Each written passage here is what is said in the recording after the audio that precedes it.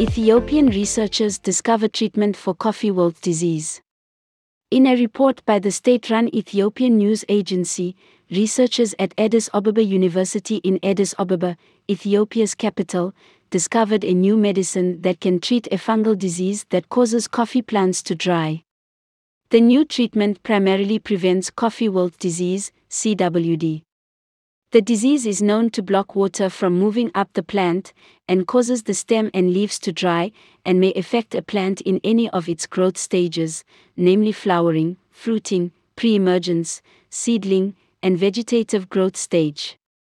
The medicine will substitute trichoderma that Ethiopia imports, to prevent fungal pathogens from spreading and infecting coffee and other plants, said Tesfaye Olemu, lead researcher and instructor at the university. Based on the research findings, the medicine will also help prevent other plant diseases, and can be used without the need for any chemicals. The components of the new medicine include a biodegradable fungus. A previous research conducted by professors at Jimma University in Ethiopia claims that the national incidence and severity of CWD in Ethiopia were 27.9% and 5% respectively, with estimated monetary loss of more than $3.8 million annually. Olemu expressed hope that the discovery will save the East African country money, while also increasing the quality and quantity of coffee production.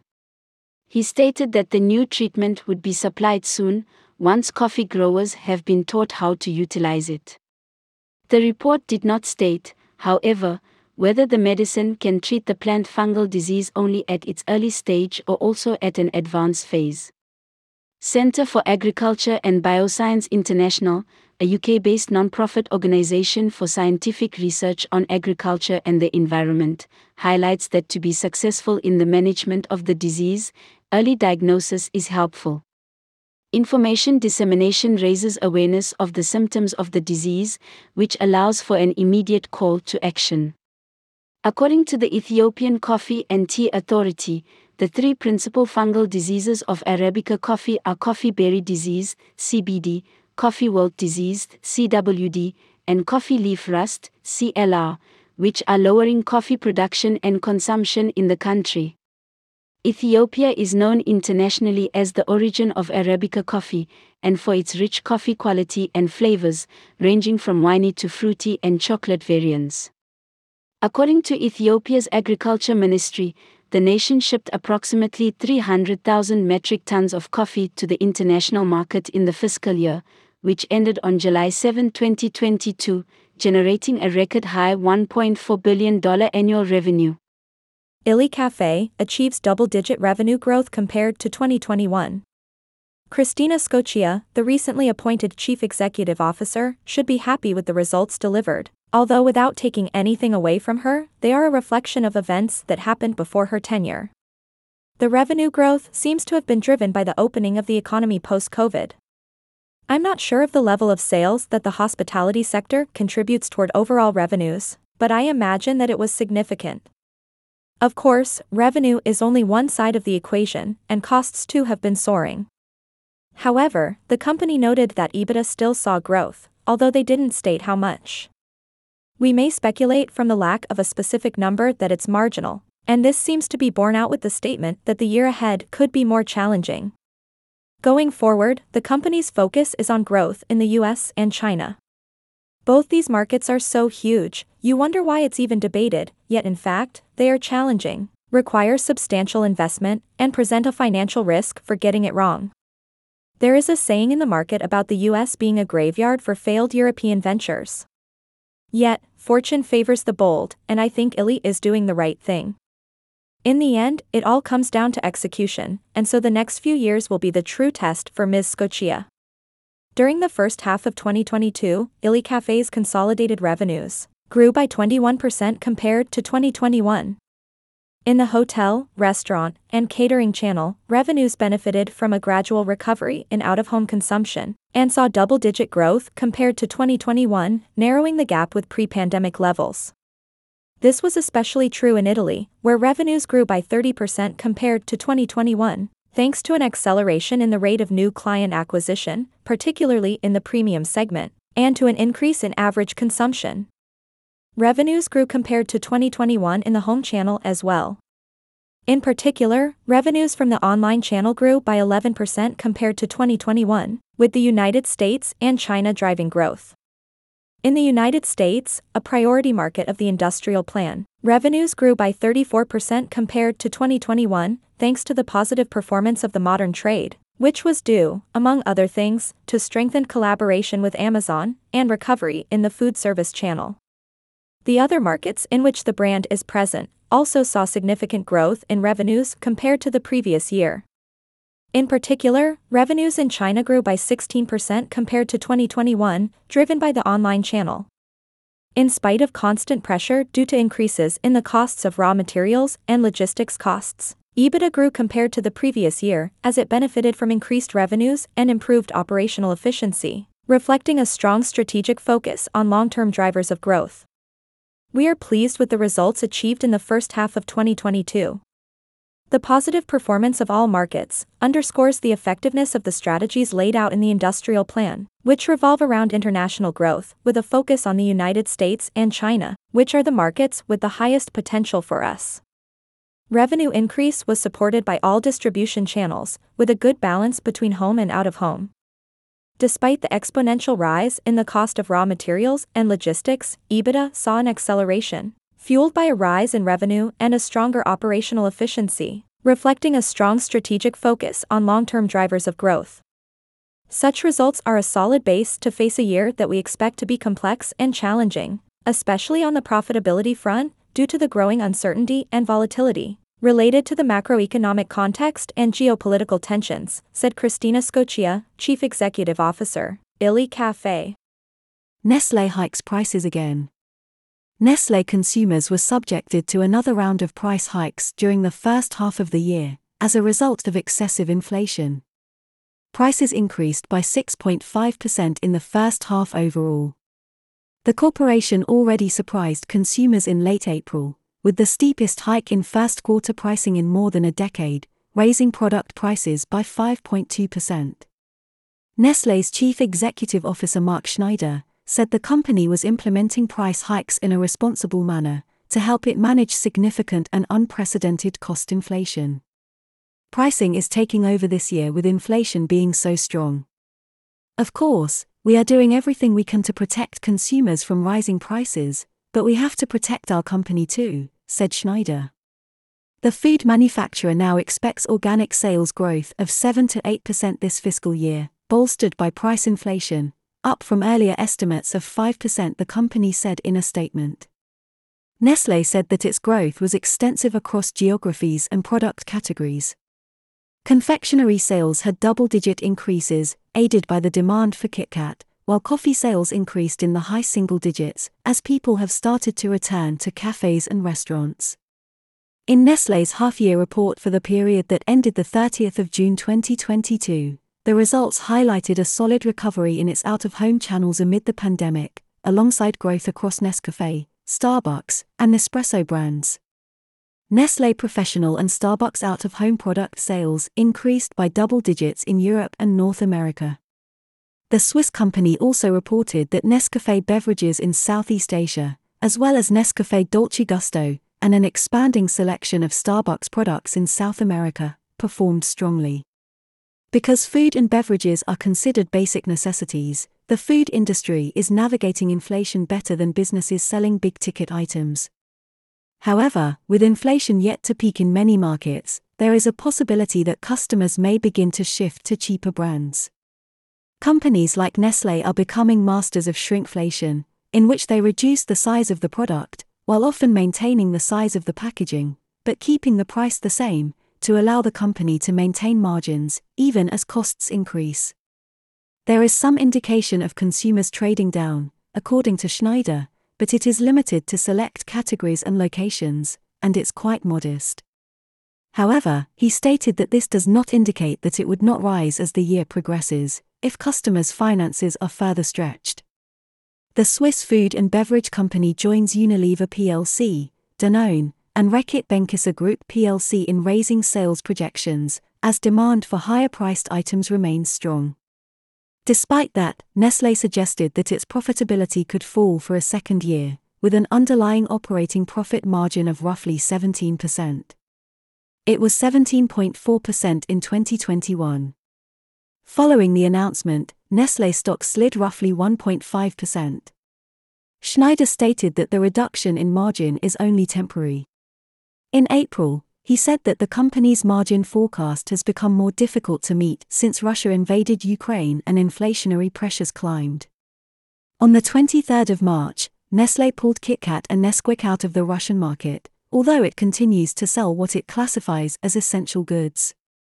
North American shoppers were hit with the biggest price increase, at 9.8% during the first half, while prices in Europe rose by roughly 5%. Despite increased prices, Nestlé said volumes remained resilient. In 2021, coffee generated more than $25 billion, or nearly 27% of Nestlé's sales. Nestlé's newest coffee plant in Mexico boosts Brazil's Robusta. The Switzerland-based multinational food and beverage company Nestlé has recently opened a coffee processing plant in Veracruz, Mexico, which purportedly cost the company $340 million. The Nescafé coffee factory will create 1,200 jobs and enable the company to process about 670,000 bags each year. This establishes Mexico as the company's prominent global coffee processor, with the biggest instant coffee plant in the world.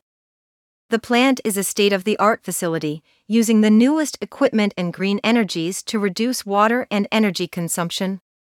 It also employs wastewater treatment systems to ensure 100% water recirculation, zero wastewater discharges, and zero waste to landfills. The company didn't disclose the amount of water used, but typically, it's a significant amount. Obtaining a license to operate such a large facility may require the installation of water treatment equipment to prevent an adverse impact, not just on the environment but also on other residents and businesses. The processing facility is, says the company, not only environmentally friendly but also helpful in expanding the number of Mexican coffee producers that Nestlé supports and purchases from, bringing the total to around 100,000. The company also promised to source all of its coffee ethically by 2025, most of which is primarily intended for the American and Asian markets. The company says that, through the Nescafé plan, coffee growers from whom Nestlé sources have access to the advice of specialists.